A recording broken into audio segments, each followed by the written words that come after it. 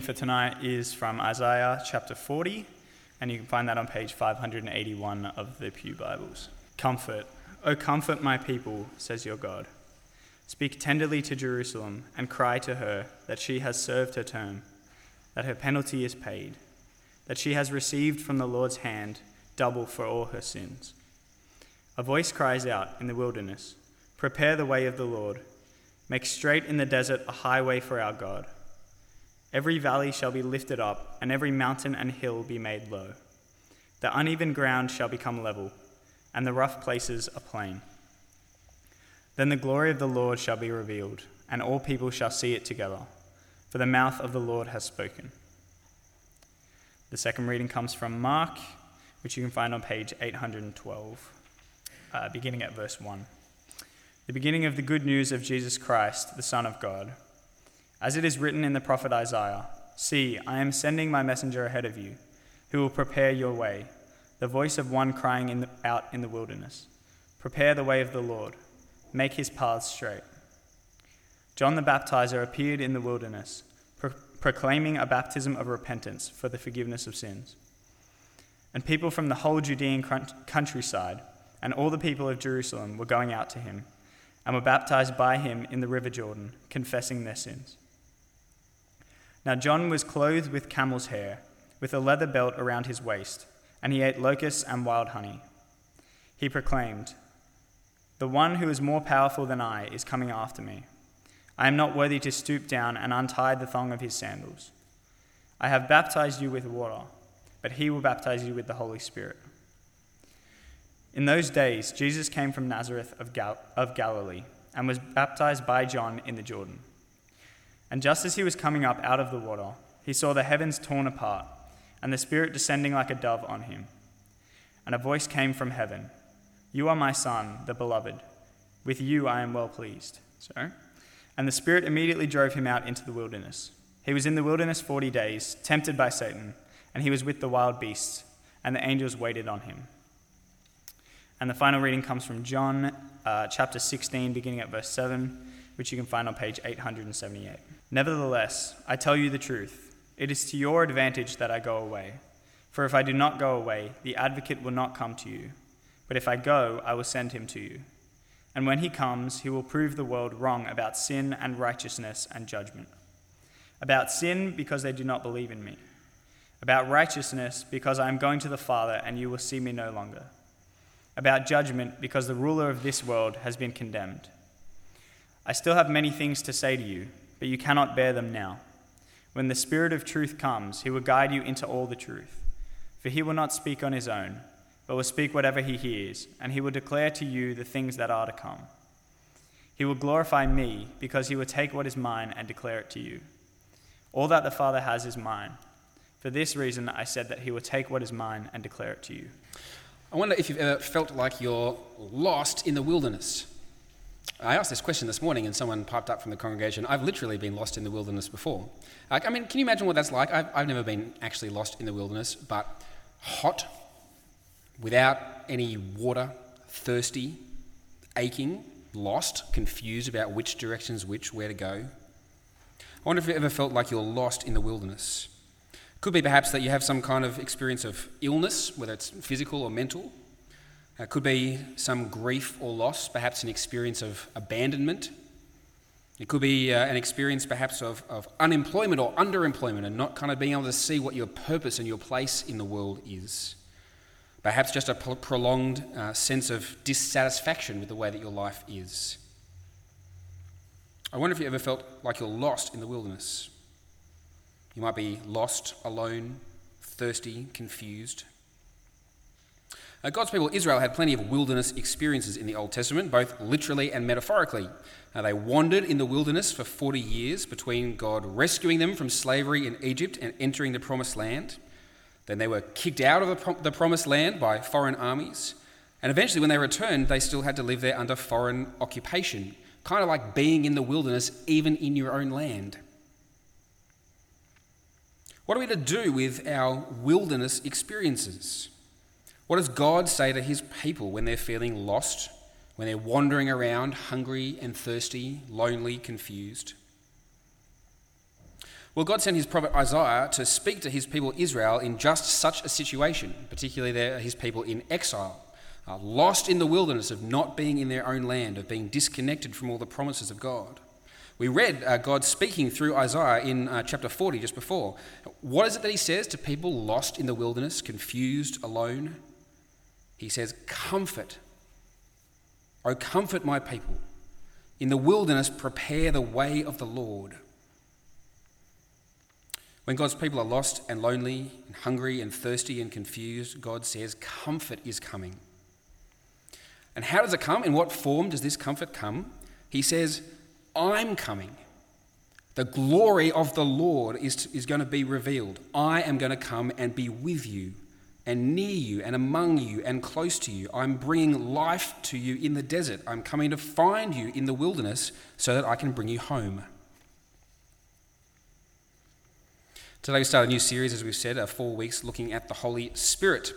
We've called this series Life Giver, because that's the way the church have for centuries summarised who the Spirit is and what he does according to the Scriptures.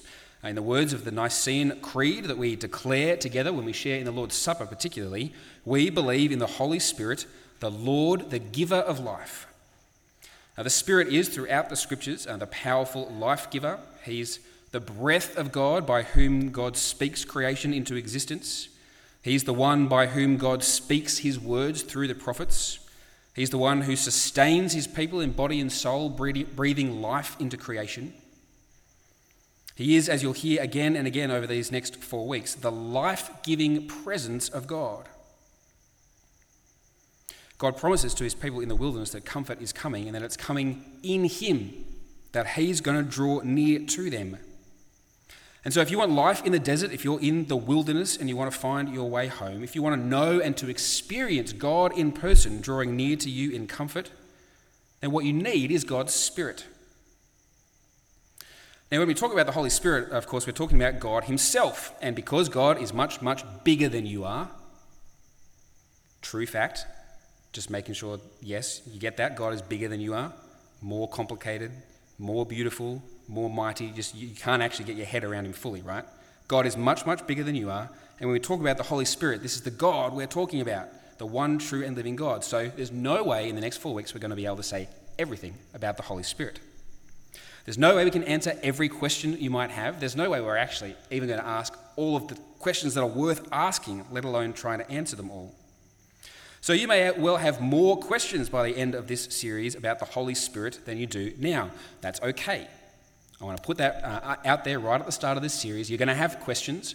Ask them is the thing, right?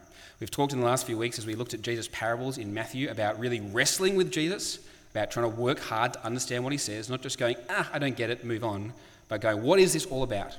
If you have questions about the Holy Spirit in the next few weeks, ask them. Ask each other, ask myself and Andrew and Angus, ask your fellowship group leaders, kick them around and try and work out what is going on. Write them down perhaps, because in a few weeks later on in this series we'll have a question time in the service as well, and you might have things not only from that week of the series but also across the series that you want to ask at that moment. We're not going to be able to say everything, but what we do want to do is to know the answers to the two most basic questions, right? Who is the Holy Spirit and what is it that he does? And so today we're going to answer exactly those two questions. We're going to start pretty broad. Really, all we're going to do tonight is just put some stakes in the ground to help guide us as we get deeper and more specific in the coming weeks. Those two questions are going to be our guide tonight. Who is the Holy Spirit? What does he do? And as we begin to answer those questions, we're going to see how the Spirit figures in God's work to bring comfort to his people in the wilderness. Now, spoiler alert, not only for tonight's sermon, but for the whole series, actually. It's not really going to be that surprising for you, I'm sure. Like everything in the Christian life, it turns out the Holy Spirit in the end is all about Jesus. And so we're going to learn 3 things tonight as we put some basic stakes in the ground for this series. Firstly, that the Spirit gives life to the Son. Secondly, that the Spirit glorifies the Son. And thirdly, that the Spirit comforts the friends of the Son. And we're going to dig into each of those 3 things in turn. Firstly, the Spirit gives life to the Son. In the early 17th century, the astronomer Galileo Galilei peered through a telescope that was a lot like this one. This is a replica of Galileo's telescope. What he saw when he looked through that telescope was something that changed the way that we see the universe. He looked through that telescope, he saw things that no one had ever seen before. He saw the Milky Way galaxy. He saw moons orbiting Jupiter. He saw shadows on the planet Venus that completely changed our minds about how actually the heavenly bodies move and relate to each other. What Galileo saw through that telescope forced us to change our conception of how the universe is constructed. The sun, not the earth, was the centre of the solar system. We're not in the middle in the way that we had imagined. What Galileo saw through that telescope gave us a brand new perspective on reality. It opened us up to reality in a new way. Well, a new perspective on reality in a similar kind of way is exactly what we're given at Jesus' baptism, which we read about tonight in Mark 1. And Mark sets the scene for his story by quoting from Isaiah 40, from that beautiful promise of comfort from God. The voice of one crying out in the wilderness, promised by Isaiah, turns out to be John the Baptist, who comes from the wilderness to announce that another who is even greater is coming after him, the Lord Jesus Christ. He's saying the comfort that's coming in the person of the Lord, it's about to arrive. The Lord is here. And how does that comforting presence of the Lord appear? Have a read with me from Mark 1 verse 9. In those days, Jesus came from Nazareth in Galilee and was baptized by John in the Jordan. And just as he was coming up out of the water, he saw the heavens torn apart and the Spirit descending like a dove on him. And a voice came from heaven, "You are my Son, the beloved. With you I am well pleased." Do you notice the dramatic language that Mark uses to describe this scene here? The heavens, he says, were torn apart. It's a word, actually a Greek word from which we get the English word schism, to tear something. What happened at that moment was that a different perspective was opened up. The heavens being torn apart is trying to get out a new way of seeing reality. A heavenly perspective was brought in as the sky was ripped open so we could see things from God's view. What's happening in Jesus' baptism? What does this God's eye view of reality reveal to us? Well, John's already said that it's a baptism of repentance for the forgiveness of sins. But of course, Jesus has nothing to repent of, right? He's got no sins to forgive, so what's he doing being baptized here? What seems to be happening here is that Jesus is identifying himself with those he's come to forgive and to save. He's sharing in their baptism, though he has no need of it himself, as a way of saying, I'm with you. I'm on your side. I'm here for exactly this, to share in this with you so that I might take it on myself and rescue you from your sins. What we see as the heavens are torn apart at this moment is that Jesus is not alone. The heavenly perspective on reality that we're given at this moment shows God the Father and God the Spirit ministering to God the Son. What we see here at this moment actually is the deepest reality that you can actually ever get your head around. What we see here is who God is in and of himself, fundamentally. The most fundamental reality of the universe, the God who made everything, who underpins everything. He is Father, Son, and Spirit. He's one God in three persons relating to one another in eternal, perfect love and harmony. This is the Trinity that we're speaking about. And as the curtain is drawn back to see these three as one, what is it that they're doing? You notice what's going on here, right? All three of them, the whole of the Godhead, all perfectly united in one thing. What are they doing? They're bringing comfort to God's people. When we see ultimate reality, when we get this vision of the heavens torn open, just like when Galileo looked through his telescope, it changes everything. And what we see here is the God of the universe choosing to identify himself with us. The perfect, holy God getting down in the water with us messy human beings. This is ultimate reality. God, the Father, Son, and Spirit united in love to rescue and redeem sinners like you and me. The one true and living God working together in power and love to bring comfort. There are some things that are spoken in that moment, right? The words that the Father speaks to the Son are words that are taken from Psalm 2, a psalm which is all about the promised King, the Messiah, who God had promised that he would send to bring an end to all injustice, to rule the way that rulers are supposed to rule, to make the world the kind of place that God intended it to be.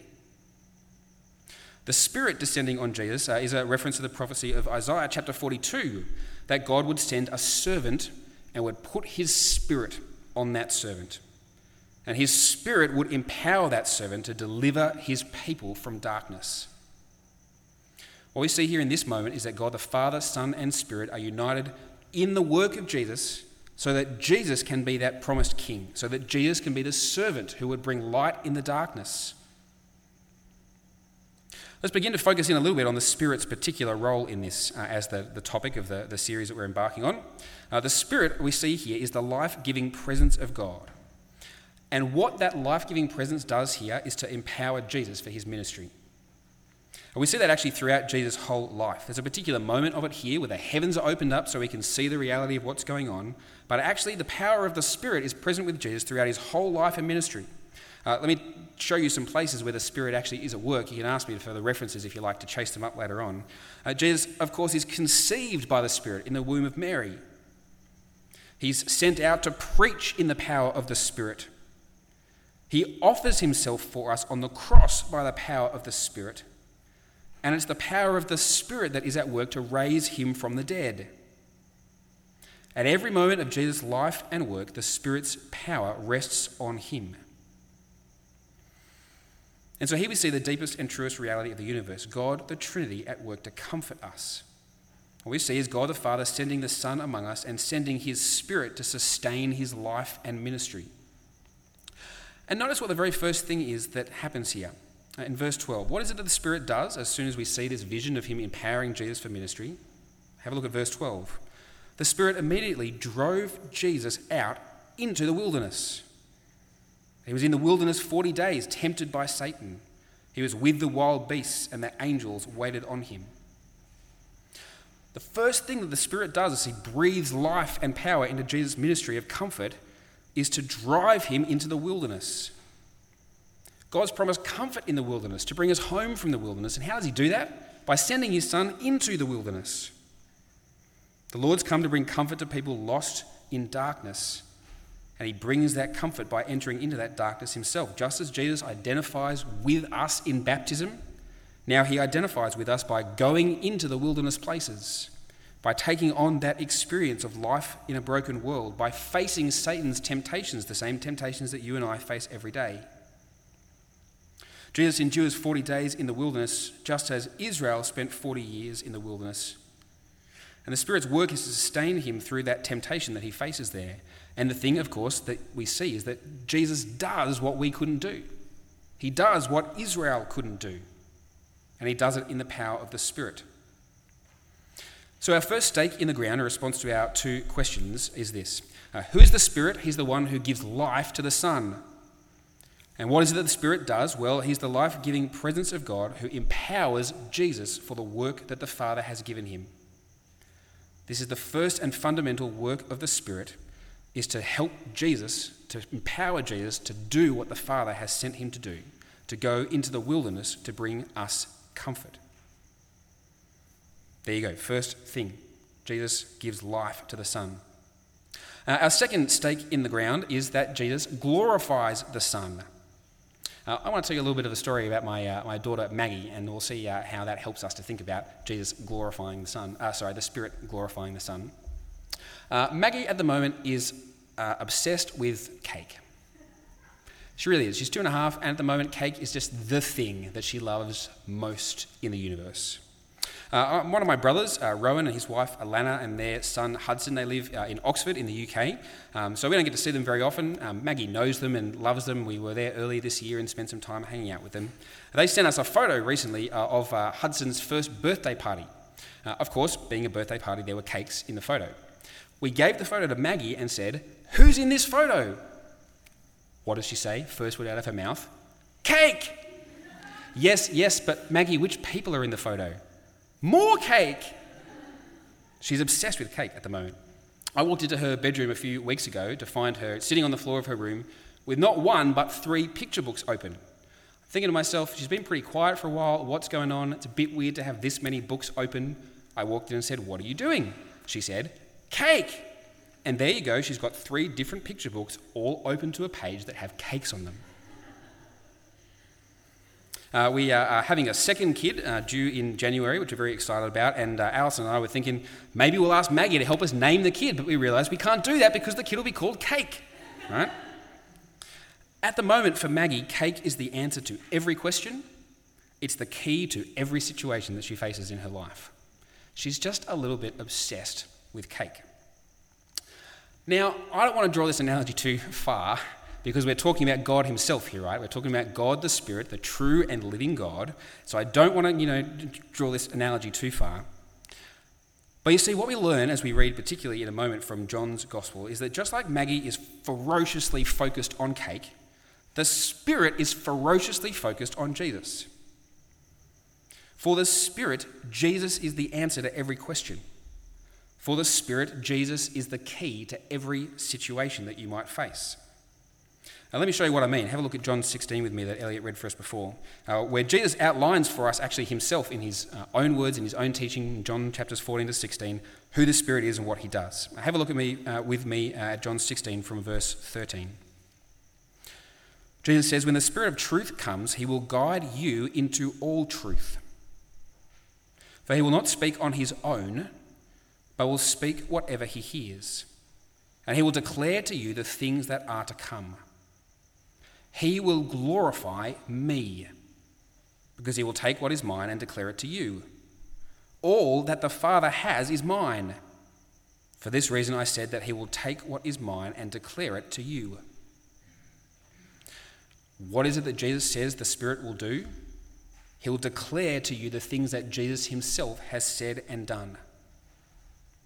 Back in John chapter 14, verse 26, Jesus talks about the same thing and he puts it slightly differently. He says, "The Advocate, the Holy Spirit, whom the Father will send in my name, will teach you everything and remind you of all that I have said to you." You see, what the Spirit does is speak about Jesus. The Spirit's work is to make Jesus real and present to you by reminding you of what Jesus has said and done, so that you will know Jesus deeper and deeper in your heart. Just like Maggie's obsessed with cake, so the Holy Spirit is obsessed with Jesus. Why does he do this? Why does this make sense? Why is this what the Spirit is set on?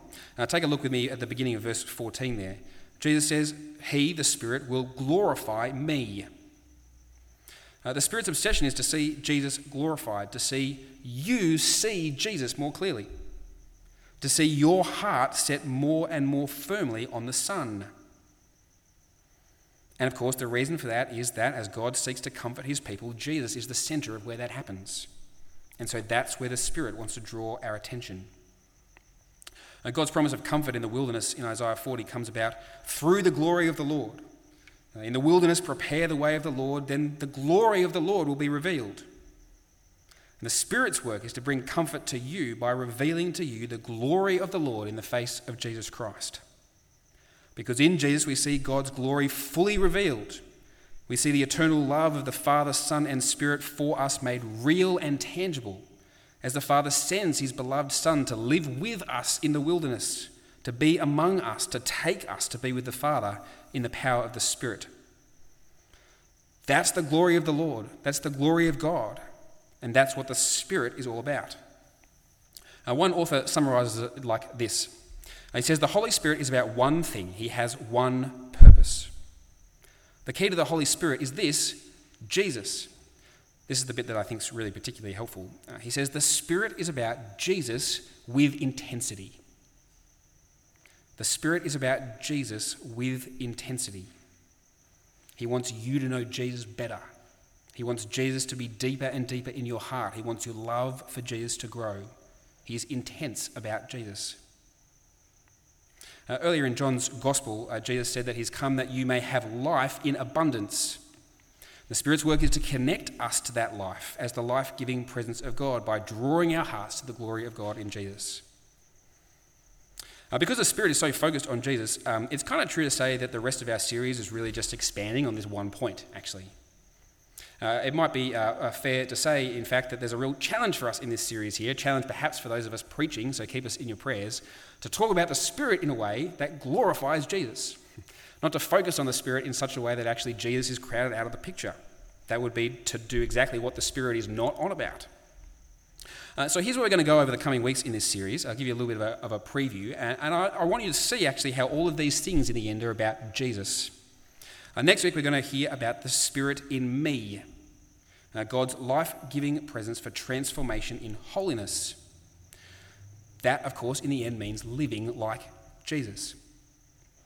The following week we'll hear about the Spirit in us, God's life-giving presence for building the body, for growing the church. That is, if you like, for loving like Jesus.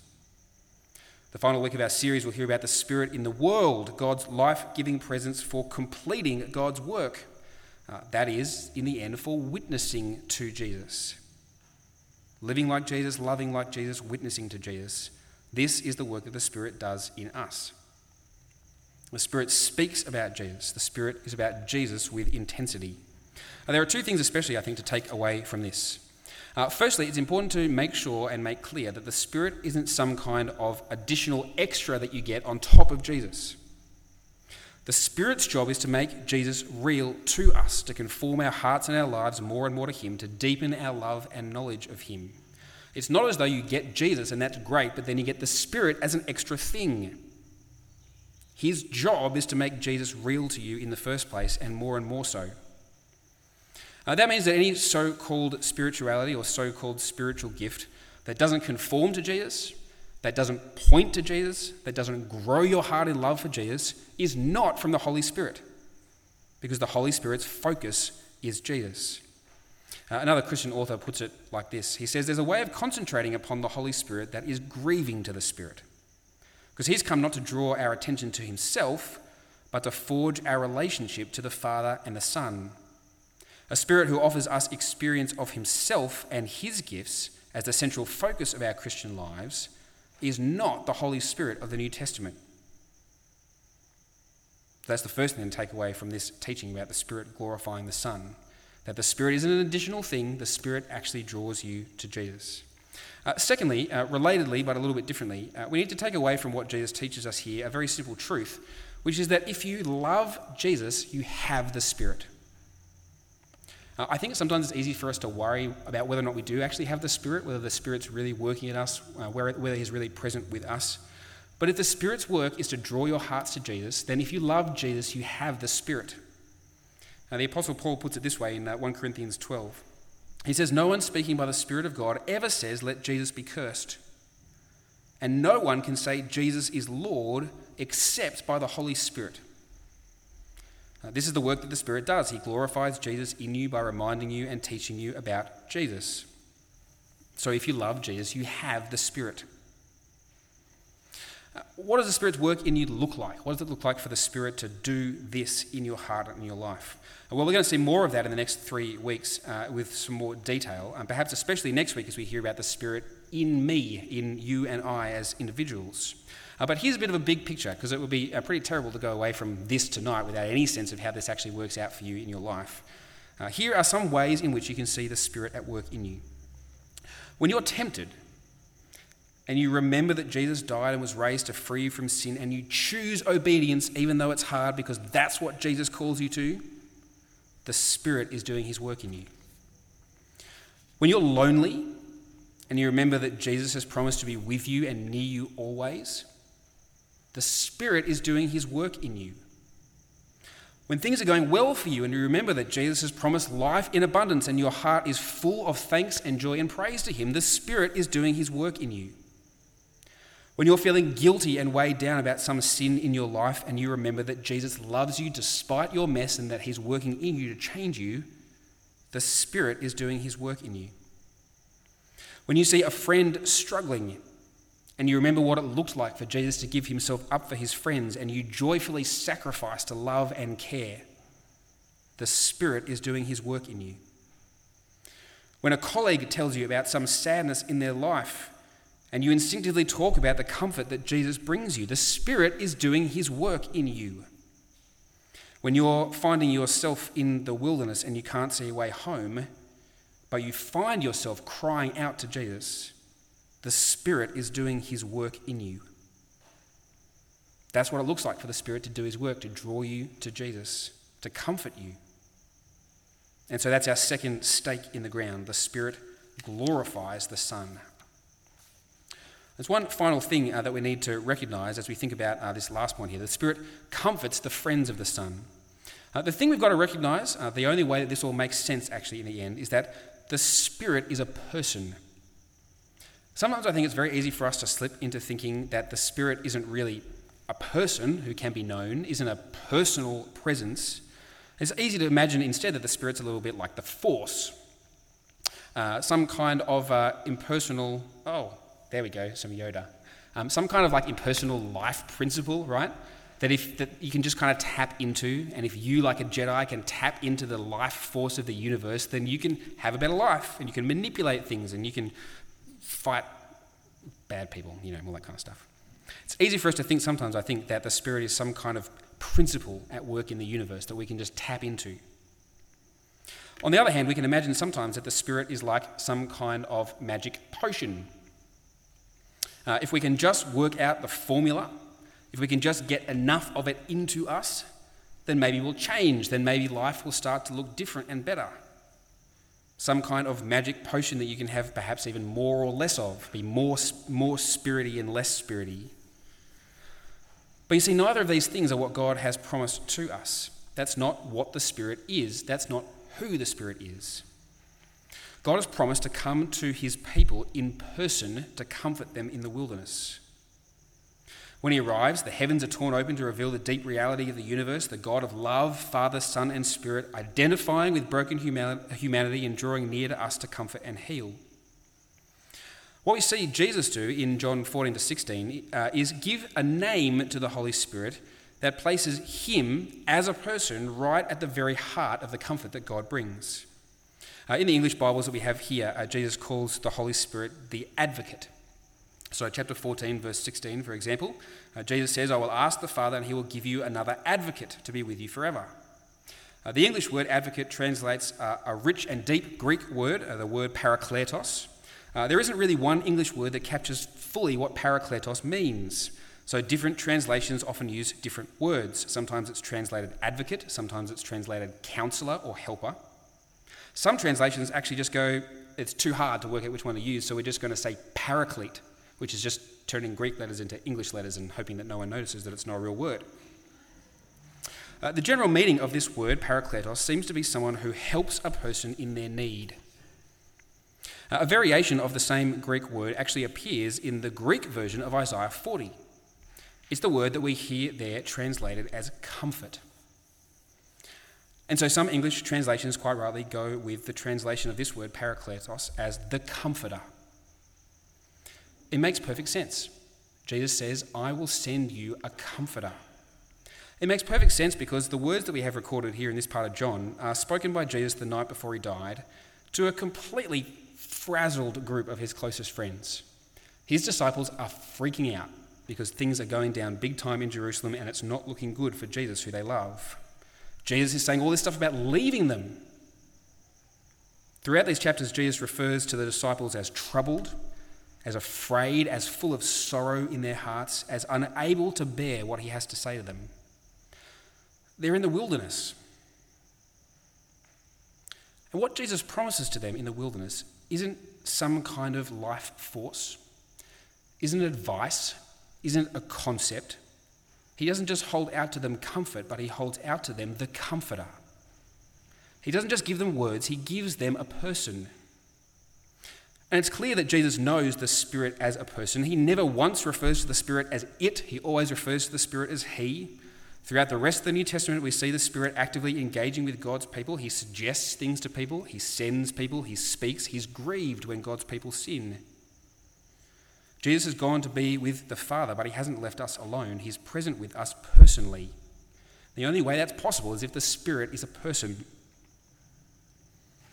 I wonder if you can just get your heads around for a moment just how important it is that the Spirit isn't an idea or a concept. That he isn't just some kind of life force or principle or like a potion that you need some more of. Because in the end, what good are those when you're stuck in the wilderness? When you're lonely and lost, when you're confused and thirsty and don't know how to find your way home, how much comfort can those things really give? No, what you need is presence. What you need is someone to draw alongside you. What you need is to be personally connected to God, to draw near to the love that lies at the center of reality. Here again is how another author puts this. When God gives us the Holy Spirit, he doesn't give us a thing, he gives us himself. If God were just a power, then when he saves us, he would give us power that could be lost or could be topped up. But because the Spirit is a person, God gives us his very self. So we can never have half the Spirit or need more of him because he's a person. Comfort, oh comfort my people, God says. A voice crying out in the wilderness, prepare the way of the Lord. The glory of the Lord will be revealed. Well, we know, we've seen that the Lord has come, that his glory has been revealed in Jesus. And he comforts us by being present with us in the person of the Comforter.